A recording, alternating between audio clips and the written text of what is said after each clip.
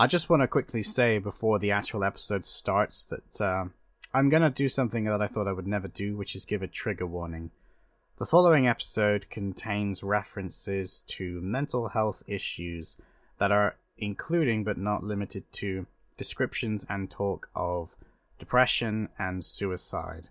So if these things are a trigger for you or they bother you, you might want to skip this one. Or you might want to listen and maybe see where I go with it. But I just wanted to give people a warning that that is something that is heavily discussed when talking about this film. I also want to give a quick disclaimer that this audio has a fan in the background. Because if you don't know, in Europe and in the UK, we are having a heat wave at the moment and it is bloody hot. So I made the decision that I don't want to pass out today while I'm recording this. Hope you enjoyed the episode. Stay safe. Get in the action on the Action Addicts podcast. No greater faction than the action movie scene. Get in the action on the Action Addicts podcast. Your satisfaction, action on the silver screen. On the Action Addicts podcast. Hello, ladies and gentlemen, and welcome back to the show. Yes, it's been a while, but we're back. Today's episode is going to be Everything Everywhere All at Once, and part of the reason why this episode has taken so long to film, or record anyway, is actually going to factor into my discussion about this film. I'm going to make a conscious effort to not make this a long episode because this is a film that I could talk about for hours. And some of the people that I could have easily had on this show, it would have been one that we were talking about for hours because I know that they absolutely love this film as well. And there are so many aspects of this film that you could break down forever, and you could break it down from the science fiction, you can break it down in terms of the action, and you can break it down in terms of the story, the themes. It's a rather unique perspective on a lot of it, and you can also break it down in terms of the Asian culture representation. But for obvious reasons, I won't be doing that. I shall leave that to more qualified people. Now, if you haven't seen Everything Everywhere All at Once, I'm going to flat out say, stop listening to this podcast and go and watch it, because it is easily one of the best films ever that I've seen. And when I saw it in the cinema for the first time, it genuinely got me emotional, and it got the people that I was with emotional, and I damn say everyone that was watching it in the cinema got emotional. I didn't get emotional when I rewatched it the second and third times, because I think it's one of those things that once you know it's coming, it kind of loses its weight. I suspect if I was to leave it enough time and rewatch it, it still would. But if you haven't seen this film, please do yourself a favor and go and watch it before you listen to me talk about it, because I am going to be talking about the themes and certain aspects of this film that very much come into play at the end, and you do not want to do yourself the disservice of listening to this conversation until you have experienced it for yourself.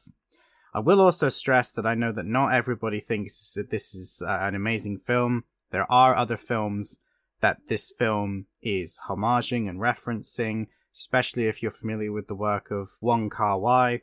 And I'm not going to get into all of that because that's not kind of my style. I don't I don't typically go into the breakdowns of who was inspired by what and where it came from, unless it's just something that I'm personally interested in and I want to share it with you.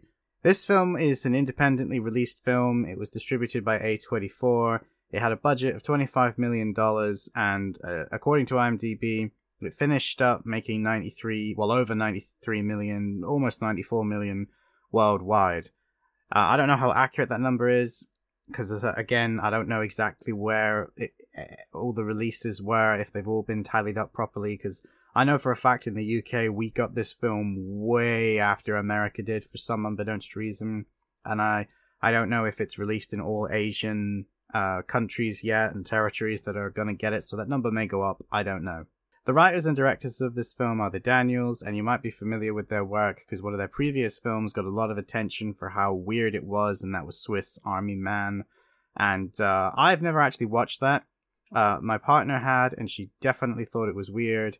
It was one of those films that I saw the trailer for and wasn't really that bothered by. I mean, I'm not the biggest Daniel Radcliffe fan either, so I will actually now go and give it a go because I'm curious to compare it to this film. If you've seen that, then you kind of might be prepared for the craziness that was in this film before, it came out.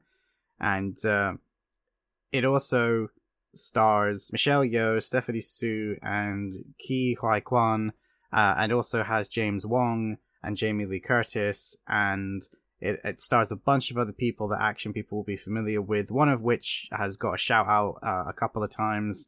But again, due to the nature of recording, I'm unsure if they've been shouted out in the past or the future. But they've definitely got mentioned on this show a few times, and that is the Marshall Club. Those guys, they get some really nice spotlight scenes in this. Like, if you've seen it, you have seen a lot of them, because one of the scenes in particular is very memorable for its comedy. So what is the basic premise of this film? Well, again, like I said, this is one of those things that's very difficult to talk about without diving into spoilers. So once again, if you haven't seen it, this is your last chance. I'm going to start talking about the film.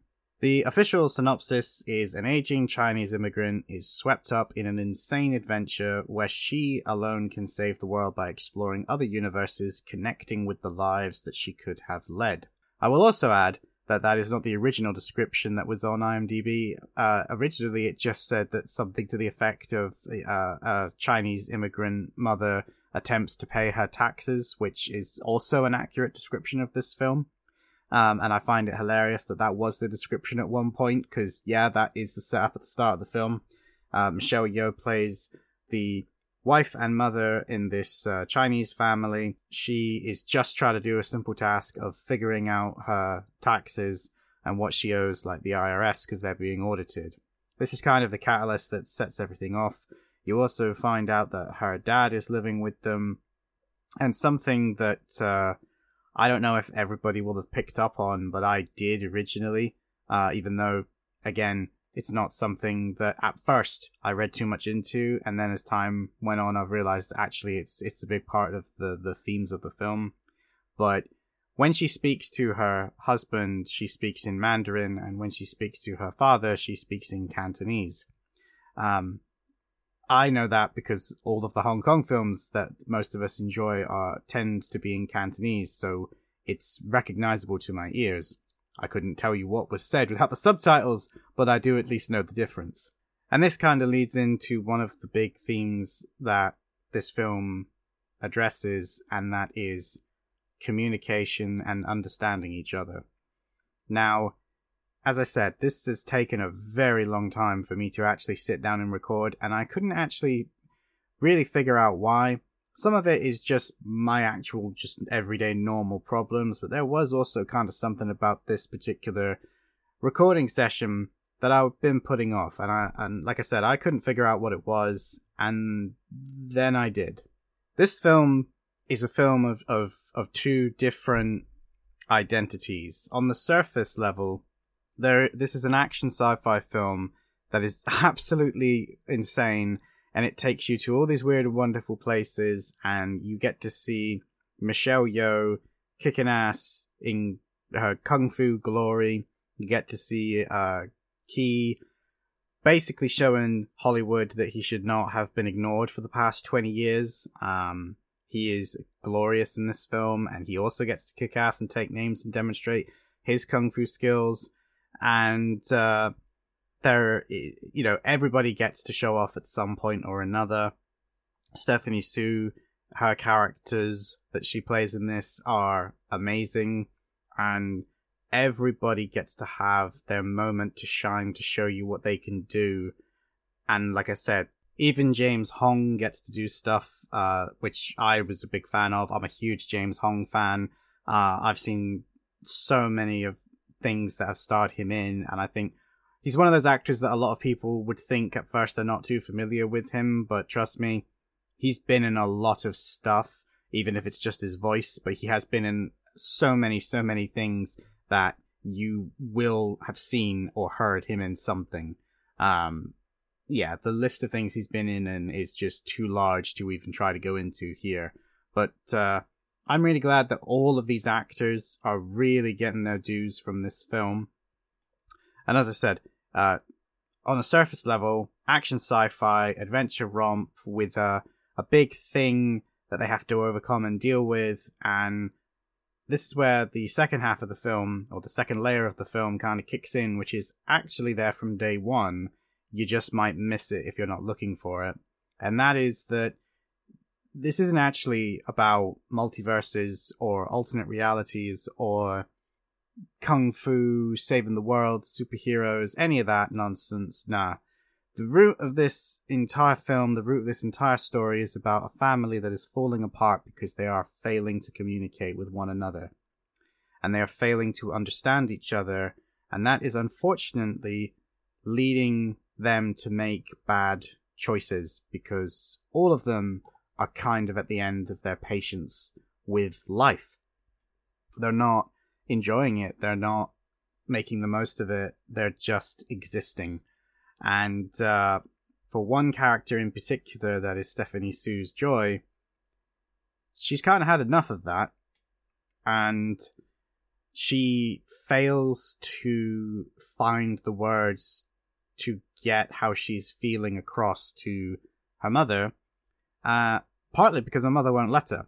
And that is a theme that is there right from the word go, because, again, I don't want to go into scene-by-scene detail, but you get several examples of that really early on in the film. The most obvious one being when she's trying to introduce her girlfriend to her grandfather, played by James Hong, and her mother introduces her as her good friend instead, because Joy's Chinese is not good enough to be able to essentially convey what she's trying to say, but her mother's is, but she don't want to basically say to her dad that her daughter's a lesbian because she's convinced that due to the generational differences that he will freak out at that, and, you know, she puts the guilt on her that, like, you want to give him a heart attack and kill him. It's like, he's sick enough as it is, and he's old enough as it is, like, you know, just pretend for his sake. And she kind of struggles with that, understandably, and, you know, she's clearly done it for a while, but now she's got to the point where that's not really an option for her anymore, you know.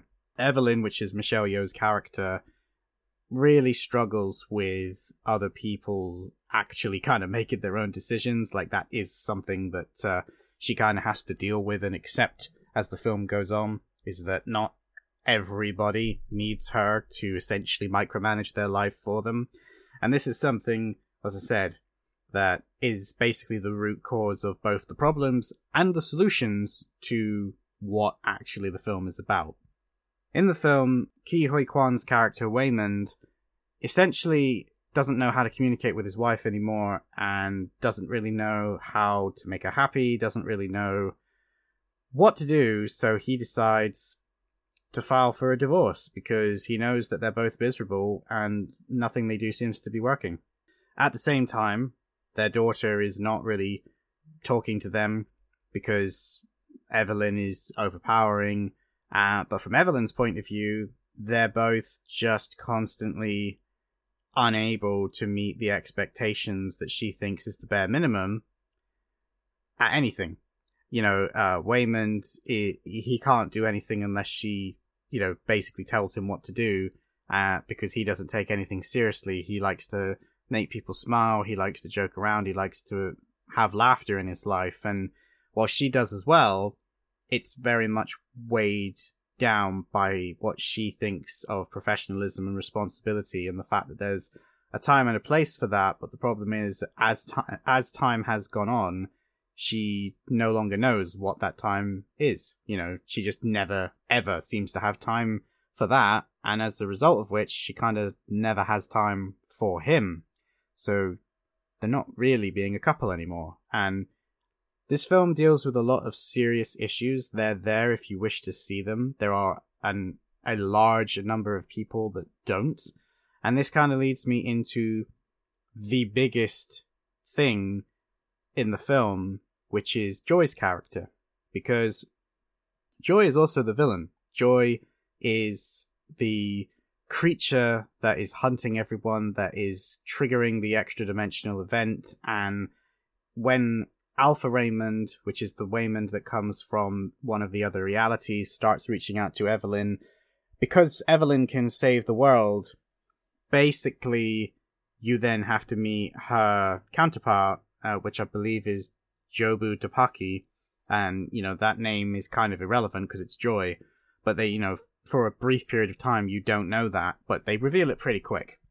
And once that's revealed, Evelyn believes that Jobu Tupaki is like a spirit that's using Joy's body to do things, and she also kind of shows her own ignorance and basically decides that Jobu Tupaki is the reason that Joy is broken, in her own words, like, oh, you're the reason that she doesn't talk to me enough, and you're the reason that she's gay, and you're the reason that she does bad things and makes bad life choices. And the thing is she probably has made some bad life choices, but most of the things that Evelyn's annoyed about, they aren't bad life choices. They're just not her life choices. And this is a real important thing that a lot of people miss, is Evelyn isn't the hero of the story in the way that you think she is at the start. She does eventually become the hero of the story because she remembers what it means to be a mother, but it takes her a long-ass time to get there, and she has to basically live the experiences of her other lives of what could have been, and seeing that the grass was not necessarily greener on the other side. And it also takes reconnecting with both her own humanity and the love of her family, but more importantly, the fact that she loves them, which is something that she has buried because she just doesn't engage with that side of her anymore.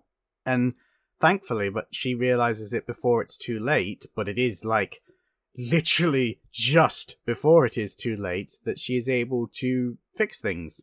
But it comes at a point in the film where you'll kind of already think it's over, or it's finished, however you want to look at it. I mean, they literally give you the end moment when Evelyn essentially fails, but it's not a failure, it's just a different way of looking at it. She changes her perspective, and for a very brief period of time, Evelyn comes around to Joy's way of thinking, which is that nothing matters, the world is irrelevant, we're irrelevant, there's billions upon billions of different multiverses that are all as large and vast as the universe is.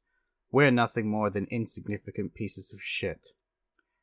And if you cannot relate to that moment of feeling like nothing you do matters and everything is insignificant, then I'm extremely happy for you, because that probably means you've never experienced what it's like to be depressed.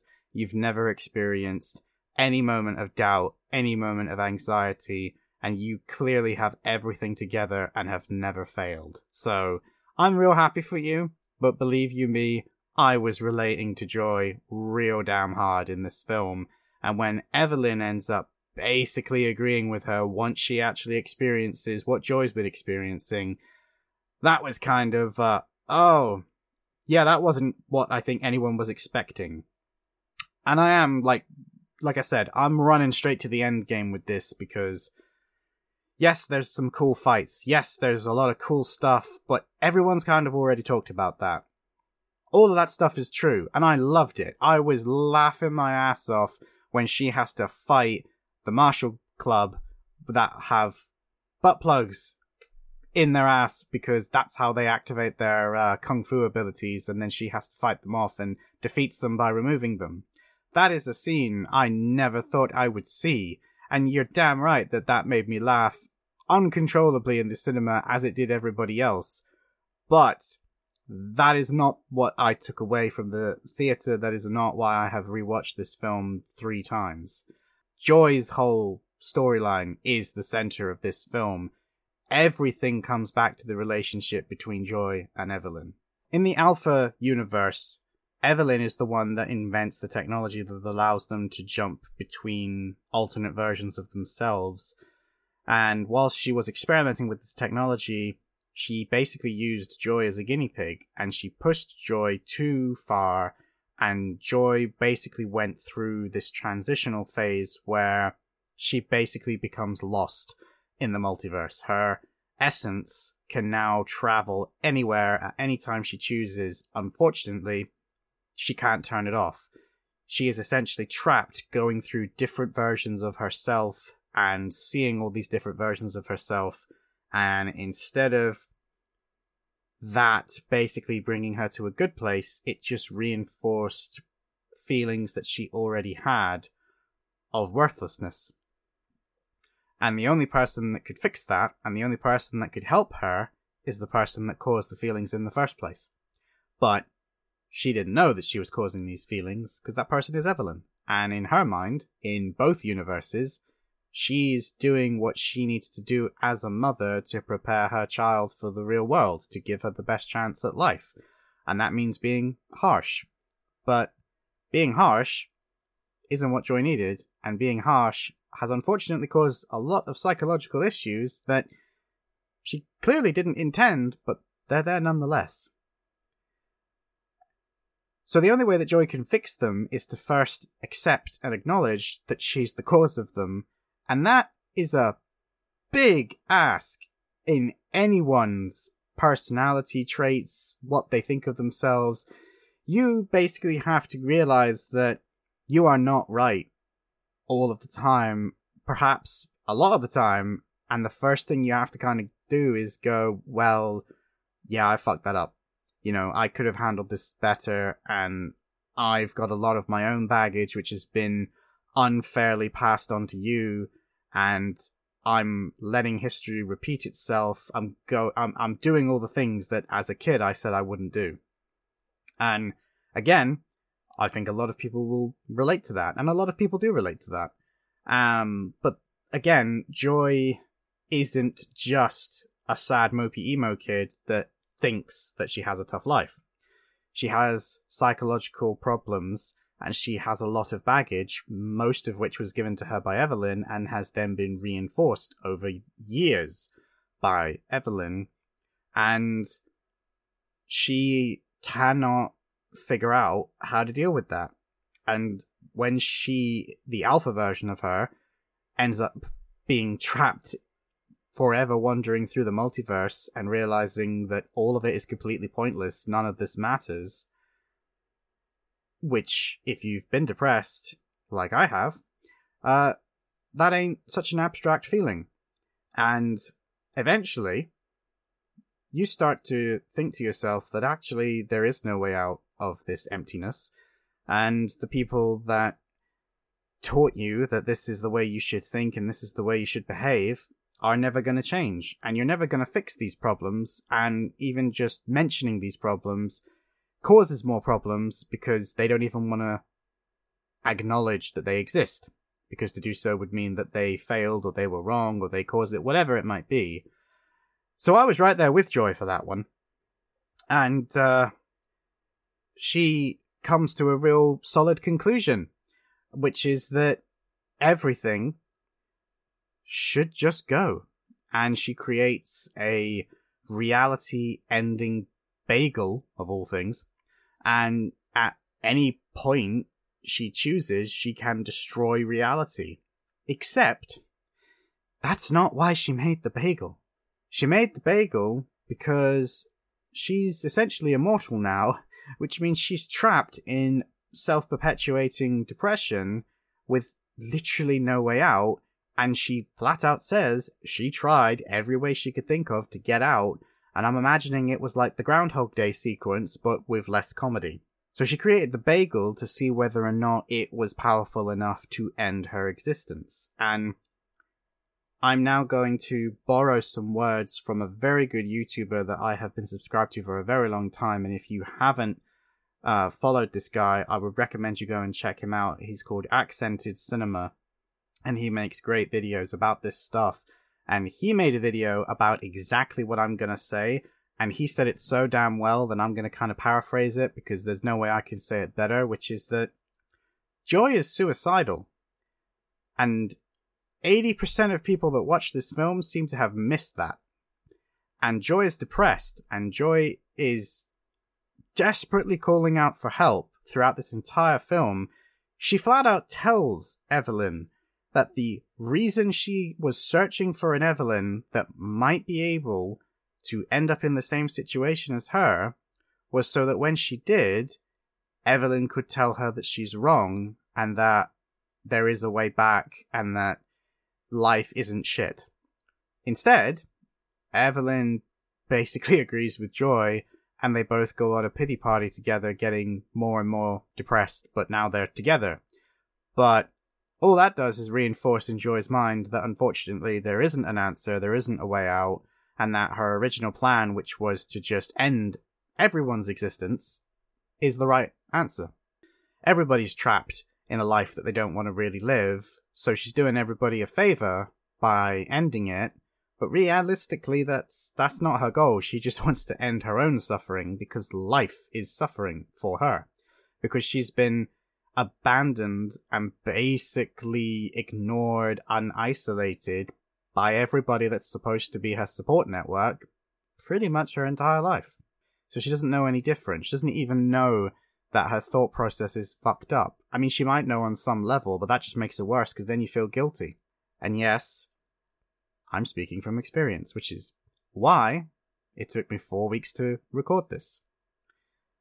So Joy is suicidal, and that metaphor, that allegory comes through loud and clear to me. I didn't need a video to explain that to me. I got that on the first viewing, which is probably why I got so emotional with what actually happens, which is that Evelyn spends the whole film trying to fight her way out of the problems that she has, and eventually she realizes that that's one way to deal with a situation. It's not the only way. And her husband, Waymond, who she has pretty much spent the whole film saying is a useless idiot, and, you know, she even says a couple times, like, I don't know why we married. She remembers why she married him. She remembers why she fell in love with him. And he is actually the one that gives her the answer to how she's going to get through to Joy, which starts with accepting your own inadequacies, which is a real hard thing to do. I'm not saying it isn't, but she has to basically go, my way isn't working, perhaps has never worked, but Waymond has always been really good with people, with love, with relationships, with being open and communicating. And that's why I fell in love with him. And that's why Joy still talks to him, but hates dealing with me. And so she tries to do it his way. She still has to fight because, you know, it's a film, but it's done in a different way, where instead of trying to fight in terms of she's trying to defeat her opponents, she solves their problems. She uses her newfound abilities to essentially heal them of whatever it might be that they are lacking in their life that has caused them to essentially become followers of Jobu Tupaki. And in the process of making herself better so that she can try and get through to Joy and save her, she also ends up healing, sort of, the relationship with her father, which is kind of not at the foreground, but it is a big part of why Evelyn is the way she is, and it's why she doesn't really see anything wrong with why she is handling Joy the way she always has, because that's how she grew up. But she also realizes that she doesn't really like the way that she was raised, and the fact that, you know, she was essentially abandoned by her dad for choosing the guy that she did. And she's never dealt with that. She's kept it all internal, and all of this repressed shit that she's just never dealt with bubbles to the surface, and she finally has it out with everybody that she needs to, and confronts him. Even though it's not actually the right version of him, but because of the weird thing her powers are doing, it kind of still works. But basically, he's trying to stop her. This is the alpha version of her dad. And after this, like, emotional outburst, at the end, when she's trying to save and stop Joy from stepping through the bagel and committing suicide, her dad latches onto her and basically decides that, you know what, I already lost one daughter, I'm not going to lose another. And he then reconnects with her. And obviously all the other people that she's helped, and Waymond, who's been there the entire time, she just hadn't really realized that he'd been there the entire time. All of the family finally come together and help Evelyn to help Joy. Now, that isn't actually enough. The actual bit that follows can be left open to interpretation in many various ways, but essentially the way that they deal with it is they then flip back to their universe, and Joy is just in a car and Evelyn's just talking to her, and basically Joy begs her to stop trying to save her and just let her go, because being with Evelyn is what causes all of this pain, and she doesn't know how or if it's ever possible to not feel that way when she's around her. And they agree to it, basically. But then Evelyn finally realizes that actually that's not what needs to be said. She needs to be open and honest.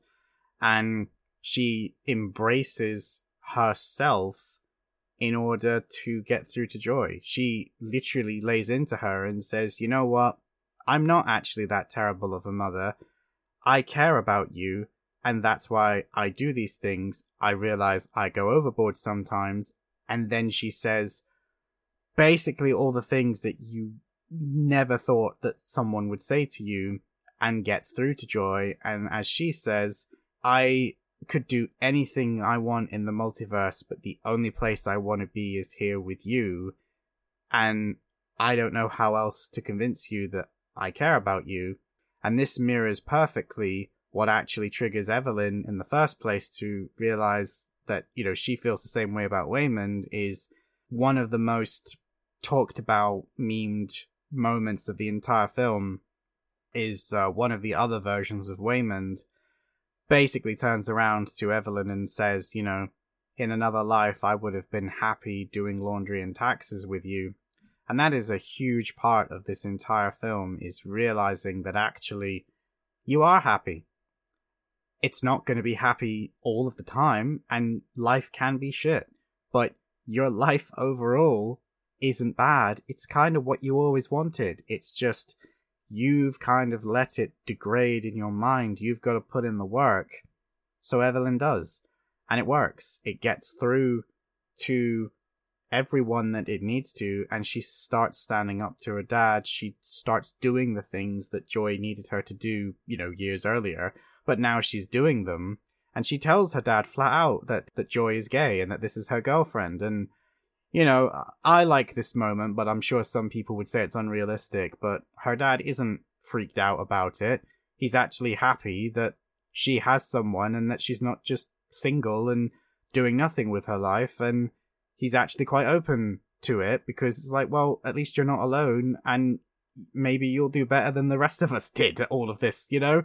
Which, again, maybe some people will say it's not realistic, but my grandparents, mostly, wouldn't have had an issue with it if that was the way it was, you know? And they're the same generation, and, well, some of them had the same sort of opinions. So I get it. I get that they can surprise you. It's a scary, difficult thing to go through, but you never know how someone's going to react until they're confronted with the situation. What matters more to them? Their outdated, broken beliefs, or how they feel about you as a family member? Some people will let you down and disappoint you, but you won't know unless you tell them. And this, as I say, leads on to the conversation where Evelyn basically convinces Joy that they care for each other, they love each other, and they need to work on it, but you can't work on it if you're not alive. Skipping out isn't the answer. It is the solution that you've come to, but it's not actually the answer. But it's your choice. Like, only you can make that decision. And by giving Joy that option, that adult responsibility, and doing all the other stuff that she's done throughout the film to try and convince her, she's fought her, she's let her go, she's gone for her back. She's gone through all of this ridiculous transformation process with her. And Joy accepts it. And when her and Joy finally do accept this and essentially make up, that is where the whole cinema, for me, on my first time viewing, completely lost it. Myself included. Which took me by surprise. But again, there was a lot I could relate to in this. And that's why I find it really interesting that, yes, there is an element of this being Asian culture and the way that they choose to deal with family issues, but that doesn't mean that there aren't things here for everybody. To me, it doesn't matter that they're not the same culture as me. I can relate to pretty much all of it. And I think that if you're so close-minded that just because the people you're watching don't look like you, that means that you can't find universal themes, then I don't know if you should be watching films, basically. This goes hand in hand with the idiot critic that reckoned that there was nothing in Turning Red for him to relate to because, you know, it's about a teenage Asian girl, and I can't relate to any of that. And if that's true, then you need a new fucking job, mate. And my opinion on that is never going to change. You need to put down your pen. You have failed. Leave now and let somebody else have your job.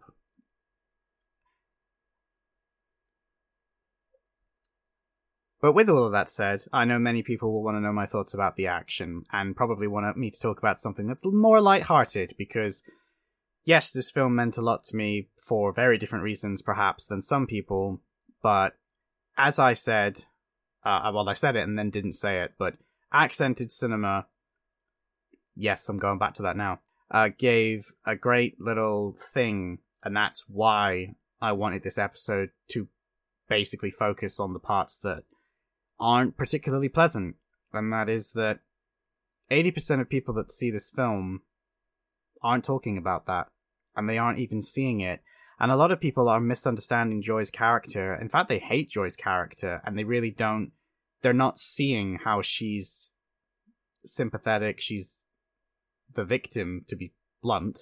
Yes, she does evil crap, but again, you're dealing with a multiverse with these weird and wonderful powers. You don't actually know how much she's done equals X, Y, and Z.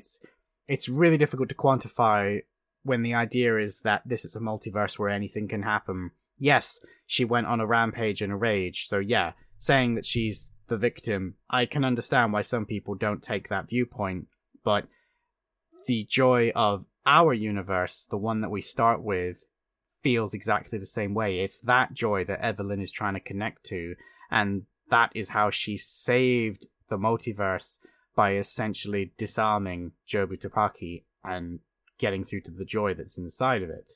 And obviously, in turn, they got rid of the bagel. And all of her followers were basically shown that there are other options. Like, they all were basically so negative, so vengeful and bitter that the possibility that there was a better tomorrow out there had completely left their minds and their hearts, and she showed them that not only is it out there, it's literally happening in another multiverse. And yeah, that doesn't necessarily help you, but there's no reason why you can't have that life in this one too. And that's kind of a message that I think a lot of people need to hear. Accented cinema. I'm gonna get this out now. If people watching a film cannot recognize the signs of somebody that has self-destructive behavior, that is anxious, that is depressed, and more importantly, is suicidal, how are you going to recognize it if it's happening in real life to someone you know?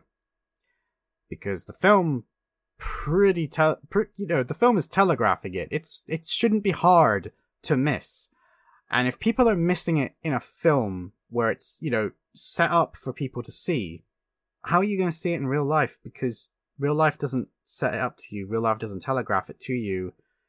And whenever a celebrity that does unfortunately take their own life goes through the motions of then being covered by the news cycles, you always hear the same pointless sentence said, which is that, oh, they seemed so happy and full of life. And it's like, yeah, that's 90% of people with depression. We don't go around advertising it. And for a small period of time, we can look normal and we can act normal. But just because we can go to a party one night and look like we've got everything together doesn't mean that we then spent the next week doing nothing but sitting, vegetating. And people often point to, big celebrities and say, what have they got to be depressed about? And it's like, it doesn't work like that. It doesn't matter if you actually have shit that other people would consider something to be depressed about. It's not that simple. Everyone is susceptible to chemical imbalances in their brain. Everyone is susceptible from getting down. Whether the reason is considered legitimate or not by other people is irrelevant. And everyone needs help from time to time. And unfortunately, if the support network that you have is not capable of providing that support, or worse, is the cause of your issues, then you're in a very lonely place, and being lonely and being isolated is one of the worst things you can do to a human being. So, make of that what you will. As for the action in this film, I already said at the beginning I loved it. I love the fact that the Marshall Club are getting recognition that they deserve. I also love the fact that so many people are seeing what Michelle Yeoh can do and wanting more.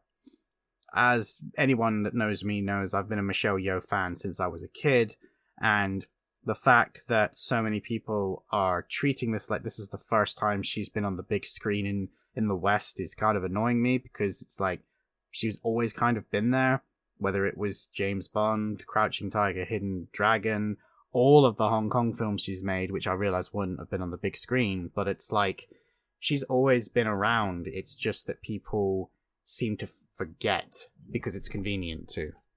And on the flip side, Ke Huy Quan, he hasn't been in anything for a long time, man. I mean, he was a child actor, then kind of got abandoned and basically went behind the scenes on stuff. But he's so good at the martial arts stuff that I'm real pissed that we didn't get more stuff with him, because he is so good in this film. He plays basically 3 different versions of himself. He plays the timid, normal Waymond. He plays the strong, confident kung fu badass that is the alpha Waymond, and then he plays the I don't know how to describe him, the rich Waymond from the film universe, where he's strong and confident and has everything, but he never got with Evelyn. Like, that was what he never had. So he has everything but love, and that made him and Evelyn way more successful than if they got together. And for those people who maybe don't know Rick and Morty that well, I've seen some people be confused as to why there's so many people that say, oh, this is kind of like a Rick and Morty episode, and it isn't. They're very, very different in tone, but there is a Rick and Morty episode that kind of basically does that particular aspect of this film, where 2 main characters see into another universe where they also exist, and they haven't got together in that universe, and as a result of which they are superstars of the planet. Like, they are the most successful versions of themselves.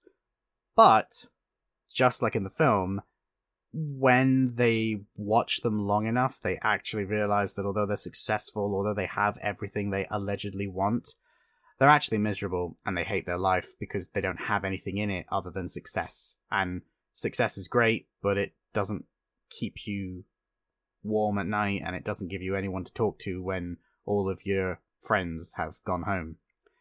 So I can see where that comparison gets made. I personally, from the moment I saw it, immediately thought of Jet Li's The One, which also kind of deals with multiverse travels.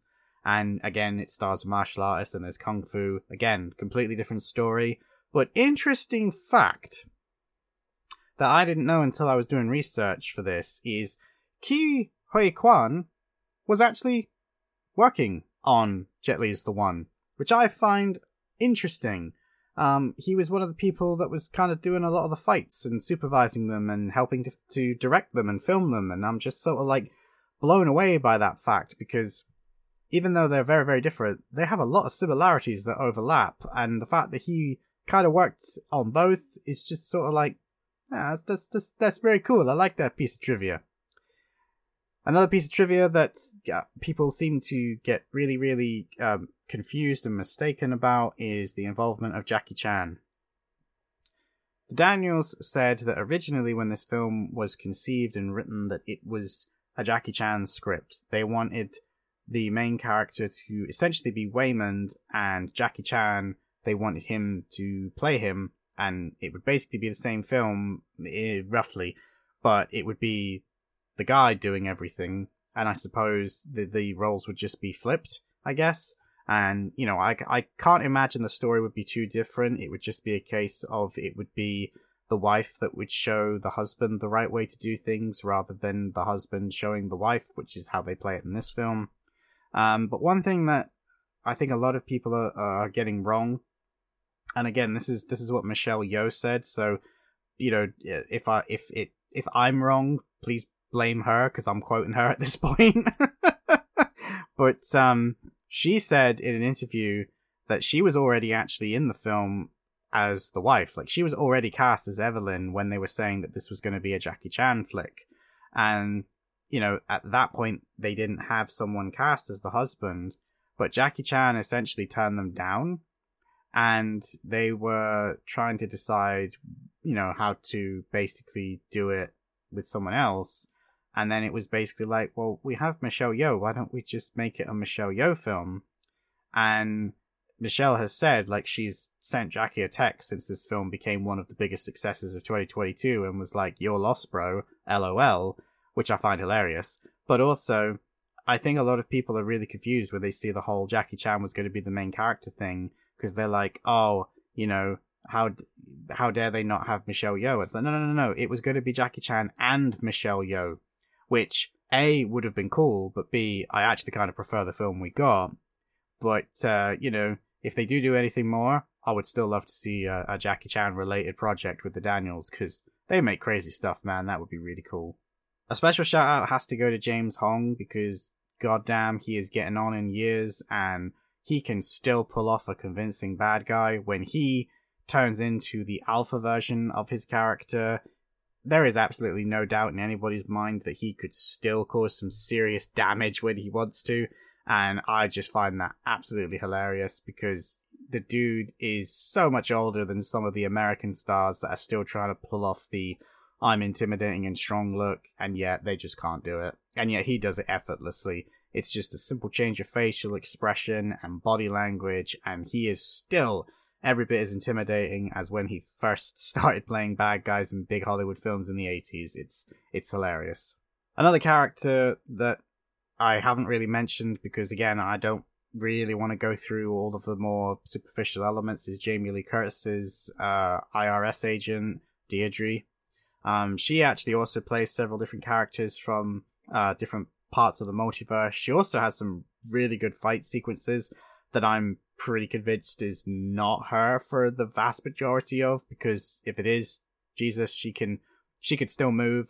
I don't actually know the percentages of who did what. I'm imagining most of it wasn't her, mostly because there's a lot of like really technical wrestling and flips involved, and while she can probably still throw a punch, I'm not imagining she's going to be doing stuff on par with the Marshall Club. But all of these people came together to make a film that, even if you are one of those people that has seen other stuff like this, knows the inspirations, knows the homages, knows other stuff that could be compared to this film, I think one of the biggest things that maybe those people are overlooking, and it's not everybody, but some, is this is made in America. This has been made in English, and this is, for a lot of people, the first time they're seeing something that has this kind of tone shift, these sensibilities, these all over the map sort of aspects that feel like you're watching the most random thing you've ever seen, but actually it has one of the strongest driving and centered and focused stories I think I've ever really experienced, because the more random it all feels, the less it actually is. Everything in this has a purpose. Even stuff that feels like it's just a throwaway gag, it comes back around and uses it at the end or near the end, as there's many scenes, like, it's way too complicated to try and explain. But there's, if, you've all seen it if you're listening, I hope, and, everything gets utilized. There are a couple of characters that don't, but I have since read that the couple of people that kind of feel like they had unbalanced screen time, more was shot, but they were cut. So, at the end of the day, you kind of have to bear that in mind with pacing. Not everybody's going to get their perfect finalization. For example, one of the characters that I didn't feel like really needed to be in the ending, but a lot of other people seemed to, was in one of Michelle Yeoh's alternate versions. She was taught by a kung fu master that looks an awful lot like a very well-known character. And I, if you've seen it, you know who I mean. But in some of the deleted scenes, she's actually in the final fight against Michelle Yeoh, and she has to basically, solve whatever her problem is. And there's another character that, I'll be honest, I can't even remember who it is. Oh, yes, I can. It's the lady with the dog. She's the other character that shows up for a bit and then kind of disappears. But again, she doesn't disappear. She was in that final fight, but for whatever reason, they decided that those two weren't worth including, or it made it too long.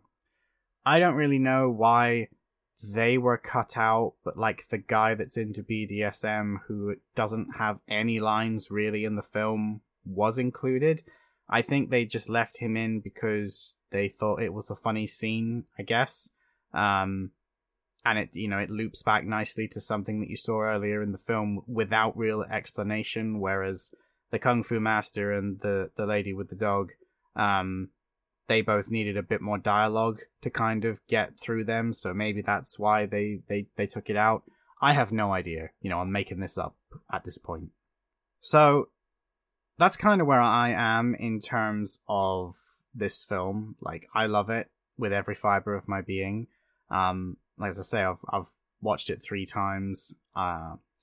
Originally, I wasn't going to do this. I was going to do... I say a normal episode. I don't have a normal episode, but you know what I mean. I wasn't going to focus so much on one particular aspect, but I feel like everybody has kind of dissected this film enough to the point that I don't need to cover the action. And I realize that you could say that's sacrilege given that I am the Action Addicts podcast, but ultimately, the film's action speaks for itself. It is really well done. It is really well choreographed. Everybody involved did a fantastic job. All of the actors pull their weight. All of the stunt guys were absolutely fantastic, and the directors, they know what they're doing.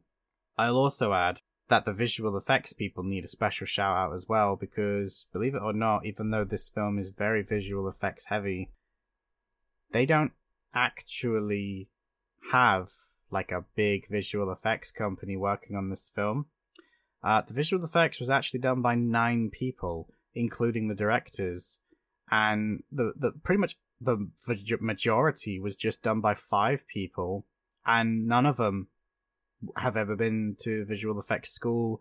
They don't work for like a big visual effects company. They're just a bunch of friends who taught themselves how to do it with tutorials that they found online, and I freaking love that, man. You can't get more independent than that. And to be frank, some of the visual effects in this, whilst they are used sparingly, the creativity that they have in order to perhaps combat some of the problems that they would have as a result of this is just mind-blowing.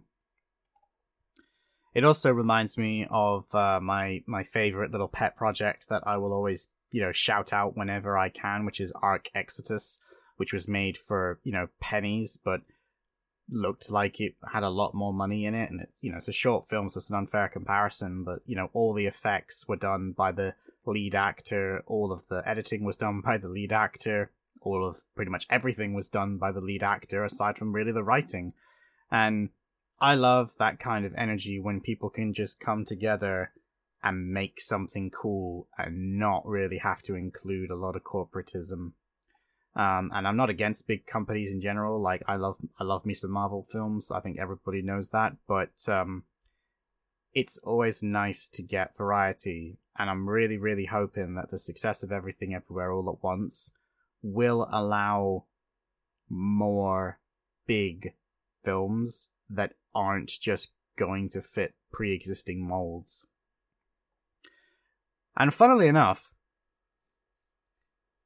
next week's episode is about another big success of 2022 that, realistically, I could say the same thing about in terms of having the effect of hopefully demonstrating that there is more than one way to make a massive successful film.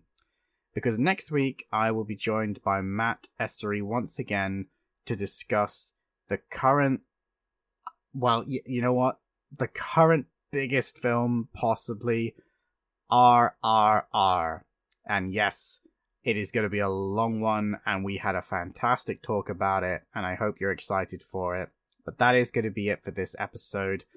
I don't know what you thought of it, but I hope you enjoyed listening. Obviously, if you want to talk to me about any of the things that were discussed here, feel free to reach out to me on Twitter, @AddictsAction, and I hope you guys have a fantastic day. Stay safe if you're in the ridiculous heat that we are having right now in Europe, and I will see you all in the next episode. Thank you for listening. On the Action Addicts Podcast.